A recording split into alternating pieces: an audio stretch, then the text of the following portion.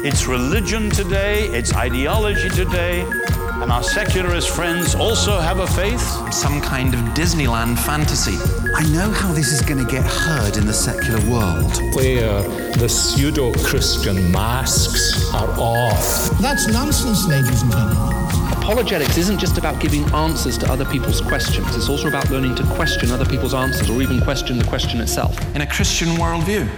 Well, welcome to Quantum, the podcast that looks at news and culture and views from a largely Christian perspective, providing information for both Christians and non-Christians. We are going to look especially at the Supreme Court and the death of Ruth Bader Ginsburg, but before we do that, here's some sad news from Australia. It wasn't a sight rescue teams wanted to wake up to on day 3. 200 more whales, all dead, discovered on a reconnaissance flight, a whale stranding record. This is definitely the biggest in Tasmania, and we believe it's the biggest recorded in terms of numbers in Australia. Staff from local fish farms have been pitching in, saving mothers and calves from the sandbar. It was a pretty grim scene, pretty overwhelming seeing so many, and they were a bit more lively yesterday, so there was a lot of flapping and a lot of noise, but we just did what we could.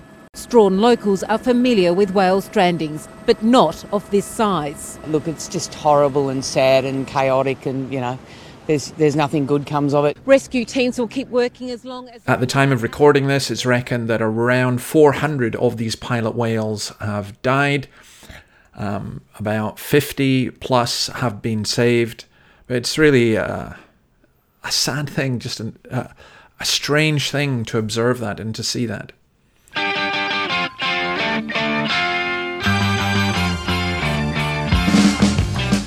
Well, let's stick in this side of the world, if you like, and let's see if you recognise this.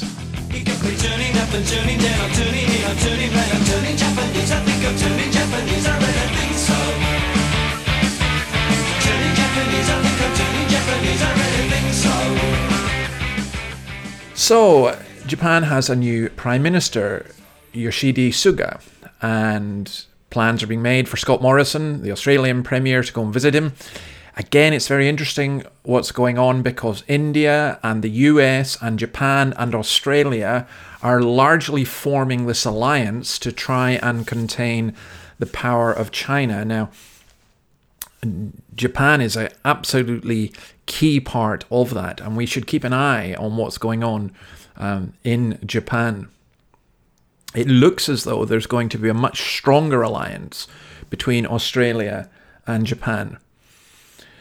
Now, in terms of Japan as well, let's just say something about COVID there. There have only been about 1,500 deaths in Japan out of a nation of 126 million.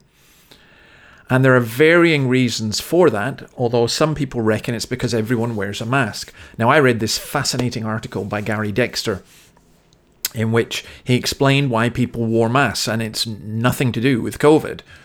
It stems from the Spanish flu in 1918, and there were various other reasons as well. It was just really interesting. I don't know if this is true, but he seems to be pretty well read in this. He said pollen allergy is a big problem in Japan's urban centres, that about a third of people severely suffer from it, and so masks help them. Also, that it's considered extremely bad manners to have a cold or a cough and not to cover your mouth. And again, masks help with that. And then, fascinatingly, there are aesthetic reasons.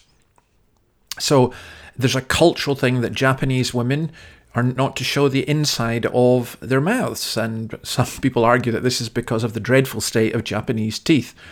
But also in Japanese culture, a slim, small jaw is appreciated, and if you don't have that and you cover it up with a mask. In the article, he also talks about how wearing a mask helps when, particularly again, women are socially shy. I don't know if these things are true, but I just find human culture utterly fascinating. And I did notice that when I went to South Korea, I wore a mask because culturally, again, it was something that was very strong. And the caravan is on its way. Now, speaking of culture, here is a song by Van the Man, who It's both my wife's and one of my favourite singers, and this is a song actually that I think he wrote for my wife. Yeah, the caravan has all my friends. Yeah, they'll stay with me until the end. Gypsy Robin and Sweet Albert Road tell me everything I need to know. La la la la la la la la. Now, why are we playing Van Morrison? Because he's in a bit of trouble. I'm trying not to laugh. He's got a song coming out called No More Lockdown. It says things like, Imperial College scientists making up crooked facts. No more lockdown. No more government overreach. No more fascist bullies disturbing our peace, pretending it's for our safety when it's really to enslave. It's not quite no guru, no method, no teacher, but yep, good for you, Van. I mean, and yet, you know, this new, I was going to say Puritan, but I love the Puritans, so I hate using that. But you know what I mean when I say it. This kind of new humorless political Puritanism that's dominating our culture. Ugh. It's just, you know, look, rock stars can say stupid things. You think it's stupid? That's fine. You know, just say that it's stupid. But don't do what the Northern Ireland health minister said this. He denounces Van Morrison's lyrics as dangerous. These are dangerous.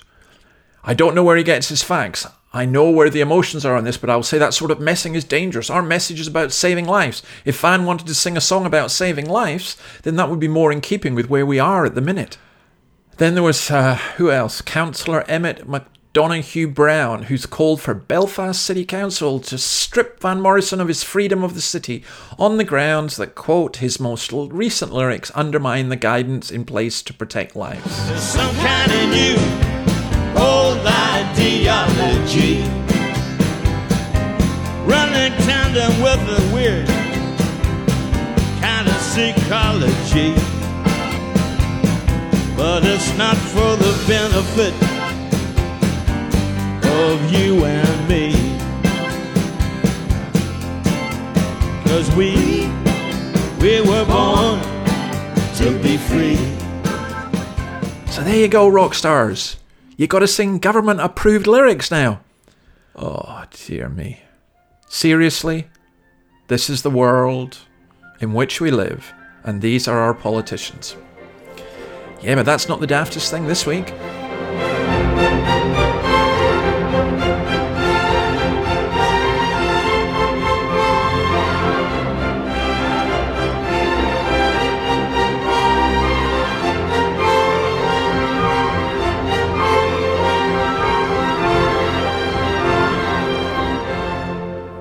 That is my favourite piece of Beethoven music, Beethoven's Sixth Symphony, which to me still remains one of the most relaxing and wonderful pieces of music you will ever hear. The thought of cancelling Beethoven. So why would we cancel Beethoven? Honestly, I think American progressives are nuts. And I think, America's dominance of the world, the sooner it's over, the better, because the kind of stuff that's coming out of the States just now, it's not just the wacky right-wing conspiracy QAnon theorist people. It's the left-wingers who are just mad. And they're the ones who are in charge of the corporations and often the media. So, there is a musicologist called Nate Sloan and a songwriter called Charlie Harding, who are stars of the Switched on Pop podcast, produced in association with the New York Philharmonica. But apparently Beethoven is out. It's time to cancel Ludwig, because they say that his music is responsible for a stuffy, elitist classical culture that bolsters the rule of white males and suppresses the voices of women, blacks, and the LGBT community.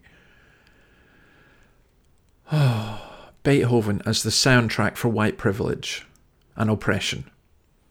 They are not going to leave one single part of Western culture standing. They're going to burn the lot in the name of their fantasy nonsense. I'm sorry. cancelling Van the Man and Beethoven is a step way, way too far. It's time for the revolution.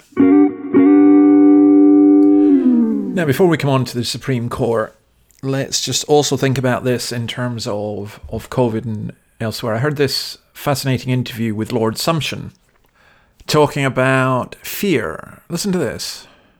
Well, the use of fear has, of course, been noticed by many people, and some members of SAGE have made public statements since then saying that this was perhaps overdone, but it was a matter of deliberate policy, as it quite clearly was. What you have to remember is that when societies lose their liberty, it is because liberty has been crushed under the boot of some tyrant. It's usually because they've been frightened into giving it up voluntarily. And that is what has happened in this case. Fear is the number one instrument of every despot. I dare say that the intentions of this government are benign, but their methods have not been. Now, I think he has a really important point, that using fear to control people is ultimately counterproductive. I think it does lead to authoritarianism, but I think also that once you instill fear in people, it's hard to get it out of them. I am not sure that using fear in the political or the religious sphere in that sense is a wise move. But speaking of fear, let's move on to the Supreme Court and let's hear of the fears of some people in the United States. There's not too much to be confident about. Everything is kind of up in the air.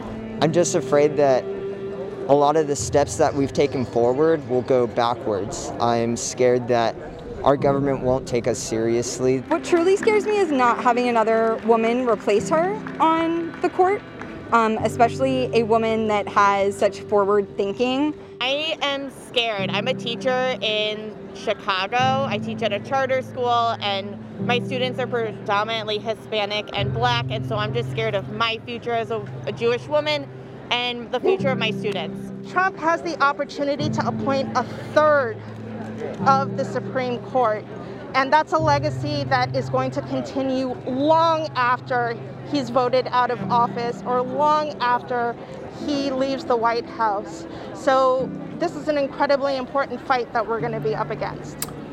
There we are. I'm afraid, says this woman. We need a woman. We need a forward-thinking woman. What are they talking about? Now, for some of us outside of the United States, we don't realize just how important this is. But this was headline news all over the world. And the death of Ruth Bader Ginsburg, a Supreme Court justice, is important because it has the potential to change the US election. But also, it is the reason some people think that Trump was elected in the first place. Because the Supreme Court has an inordinate power in the United States, and there are some very disturbing things about it in terms of a democracy. Now let's just look at this bit by bit. There are 9 Supreme Court justices. If Donald Trump was to appoint another one, and that would be the third, then it would be 6-3, as they say, in favor of more conservative. Although what that means and how true that is, I'm not entirely convinced. He's already said that he's going to nominate by the end of this week a woman. Kind of tough if you're a qualified man, but never mind, it's going to be a woman. Almost certainly it'll be Barbara Lagoa, who's a Latino, or Amy Coney Barrett, who is a youngish Catholic woman. And that is significant for various reasons. We'll come on to her in a moment as well. But the Democrats, of course, are furious about this because they say that at the last election in 2016, the Senate Republicans blocked Democrat President Barack Obama's choice for the US top court. Mitch McConnell this time has said he's not going to block it. And Mitt Romney, who was one of the Republicans, the Democrats need 4 Republican senators to switch. 2 have said that they would.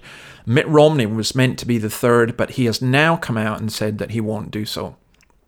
And so it looks likely that unless something dramatic happens, Trump will be able to elect a third US Supreme Court justice. I mean, there'll be fury and everything else, but constitutionally, they can't stop him doing it. And morally, I think that McConnell was saying when you have a Senate, that are opposite to the president, you can't do it. But when they're the same, you can do it. And that was exactly Romney's point as well. Now, what's Trump saying? He's saying we were put in this position of power and importance to make decisions for the people who so proudly elected us, the most important of which has long been considered to be the selection of United States Supreme Court justices. We have this obligation without delay. It looks as though this is going to go ahead. Now, here's a report of Amy Coney Barrett. Amy Coney Barrett joined the U.S. Court of Appeals for the Seventh Circuit in October 2017. Barrett is 46 years old, conservative, and a practicing Catholic. She lives in Indiana and has 7 children. What we want in a justice, someone who applies the law, who follows the law where it goes, and doesn't decide simply on the basis of partisan preference. While Barrett appeals strongly to Trump's base, opponents on the other side of the aisle argue her religion could interfere with her legal decision-making. Her religion was a talking point during Barrett's 2017 confirmation hearing. The conclusion one draws is that the dogma lives loudly within you, and that's of concern. Feinstein's comment prompted outcry from critics, who accused the senator and others of presenting a religious test, which the Constitution specifically prohibits. Abortion is a human right. Democrats have also raised concerns about Barrett's stance on Roe v. Wade, one of the most divisive issues in deciding the future of the court. Roe has been affirmed many times and survived many challenges in the court, and it's more than 40 years old, and it's clearly binding on all courts of appeals. In 2013, Barrett said she believed Roe v. Wade would not be overturned, and the question instead would be whether abortions will be publicly or privately funded. Her suggestion that it is settled law will be central to any future debate on abortion rights and how the court views precedent.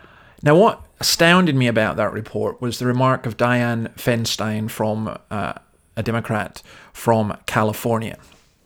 Because what she's effectively saying, she's putting forward what we call the Test Act. Now, the Test Act was an act in the United Kingdom that prevented non-Anglicans, and Catholics especially, from being sworn into office. And in the United States, of all countries, to have a politician saying that someone's religion prevents them from taking a position of public office is utterly astounding. It's also completely hypocritical because Dianne Feinstein has a dogma. She has her fundamental beliefs. Now, what should matter is whether Amy Coney Barrett is a good judge. But that's not quite where everything goes with this. It's so politicized. In fact, it is thought that the death of Ginsburg is going to significantly change the US election, and most people think it will change it in favor of Donald Trump. It's interesting, by the way, that Donald Trump had already put a list of his nominees a couple of weeks ago, and Joe Biden has refused to do so. Even now, he's refused to do so. Now, why has he refused to do so? Because he knows that if he puts a list, the kind of extreme left of his party, who are dominant, won't like it. And if he gives them what they want, then that will just I think the rest of the country could end up voting against it. For someone out with the United States, to me, this is a bizarre system. Now, this is why I think it's bizarre. There's someone called Norman Swan interviewing here Mary Ziegler, who's a law professor of Florida State University and the author of Abortion and the Law in America, Roe versus Wade to the Present. Just listen to this small clip of what she says. Brett Kavanaugh, for example, who of course made headlines due to his pretty scandalous confirmation hearings seems to have an instinct similar to Roberts to care about and be aware of popular opinion.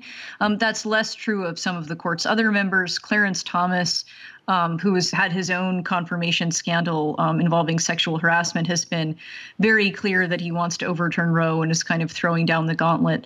But that said, even if you add one more conservative to the court, that still might make someone like Kavanaugh the new deciding vote. And Kavanaugh is someone who does seem to be at least somewhat aware of popular opinion and the potential for a backlash. Now, why is that disturbing? She's talking about a judge who's meant to judge according to the law, but she's talking about judges who should judge according to popular opinion. In other words, give the mob what they want. Now, I don't care if it's an opinion I agree with or disagree with. That's an appalling basis for law. What has happened to the United States, where the most powerful people in the land are really not the politicians, but are justices who are elected for their political views or who are appointed for their political views rather than their judicial ability. Now, I think actually that's an exaggeration because I think they are appointed for their judicial ability. But in terms of who is appointed now, it's the politics that has more sway. By the way, there's one thing about this that's just different. It was just strange to me. I've been a big critic of Donald Trump, but listen to this, to his reaction on hearing of the death of Ginsburg. She led an amazing life. What else can you say? She was an amazing woman. Whether you agreed or not, she was an amazing woman who led an amazing life. I'm actually sad to hear that. I am sad to hear that. Thank you very much. That was remarkably, how will I put it, compassionate and wise for him to say. He was sounding almost presidential. It's in fact so much so that, of course, in this poisonous atmosphere that predominates in the US at the moment, there were commentators immediately saying, no, he couldn't have just heard, this was all set up, he had been told to do this. No, I think that it was a compassionate and a good reaction, and well done to President Trump for actually responding in that way, given the number of times we've criticised him for his crass and crude comments. That was dignified and stately and compassionate. Welcome to the coming apocalypse. Okay, if Trump is not elected and Biden is elected and was able to appoint more Supreme Court judges, there are people in the US who would say it's the end of the world, and there are people in the US who think that because Trump is going to appoint a new justice, that's the end of the world. Well, let's just reflect on that. Now here's your host, Pastor Paul Begley. Welcome. This is the Coming Apocalypse. I'm Pastor Paul Begley, and wow, are you in for a great broadcast today? We're going to be talking about what's called the Hosea prophecy. And might as well grab a Bible because we're going to be in Hosea chapter 4. We got 3 verses to read. But the unbelievable... Pastor Paul Begley of West Lafayette in Indiana, he says the end of the world is coming. Now, this is so typical, this kind of apocalyptic nonsense that keeps being repeated. What amused me about that, by the way, was he's been teaching this for decades. You know, the end of the world is coming. He says that, you know, the Bible says there'll be a series of apocalyptic events, and we've had war and plagues and political unrest and natural catastrophes. And he warns people about a deceptive spirit saying this isn't happening and so on. And I'm tired of these people, to be honest. The reason I heard of him, by the way, is he appeared in The Week as some kind of eccentric. The world looks and laughs at us, not because the world is evil in that sense, but because sometimes in the Christian church we're just being really, really daft. Apocalyptic nonsense has been around since Christ's time. Yes, we don't know when the end of the world will be, and you cannot interpret, or rather take today's event and fit them into some bizarre interpretation of Daniel or Revelation. And I'm sorry if you're a Christian and that offends you, but it really is crazy.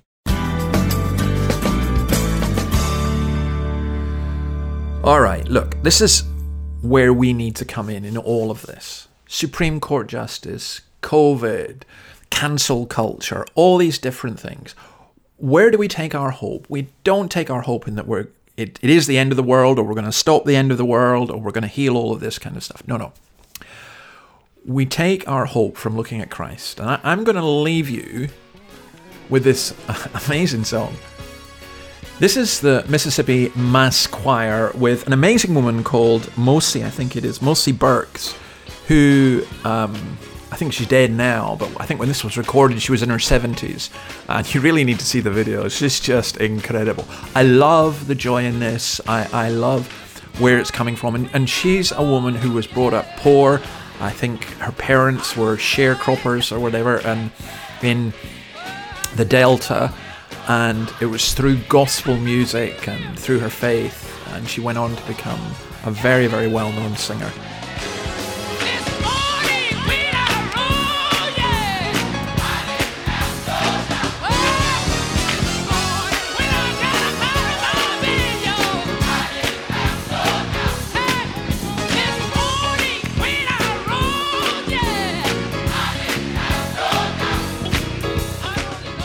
I just love this whole thing, and that is it. We look and we say, this is where we're at. This is what we're looking for. We're looking for the return of Christ. We are looking to, while we wait, to follow and to serve him. But we have no doubt. The Lord is in control. If you don't know who Christ is, then I'm just simply saying to you, find out, find out, find out. And if you are a Christian, don't be distracted from your hope in Christ, and don't be driven to despair. There is no need to despair. Jesus is coming back. Jesus knows what he's doing.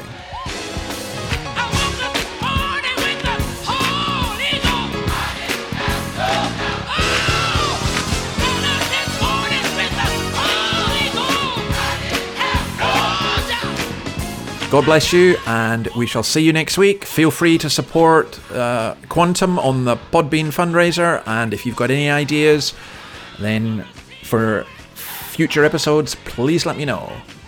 See you next week.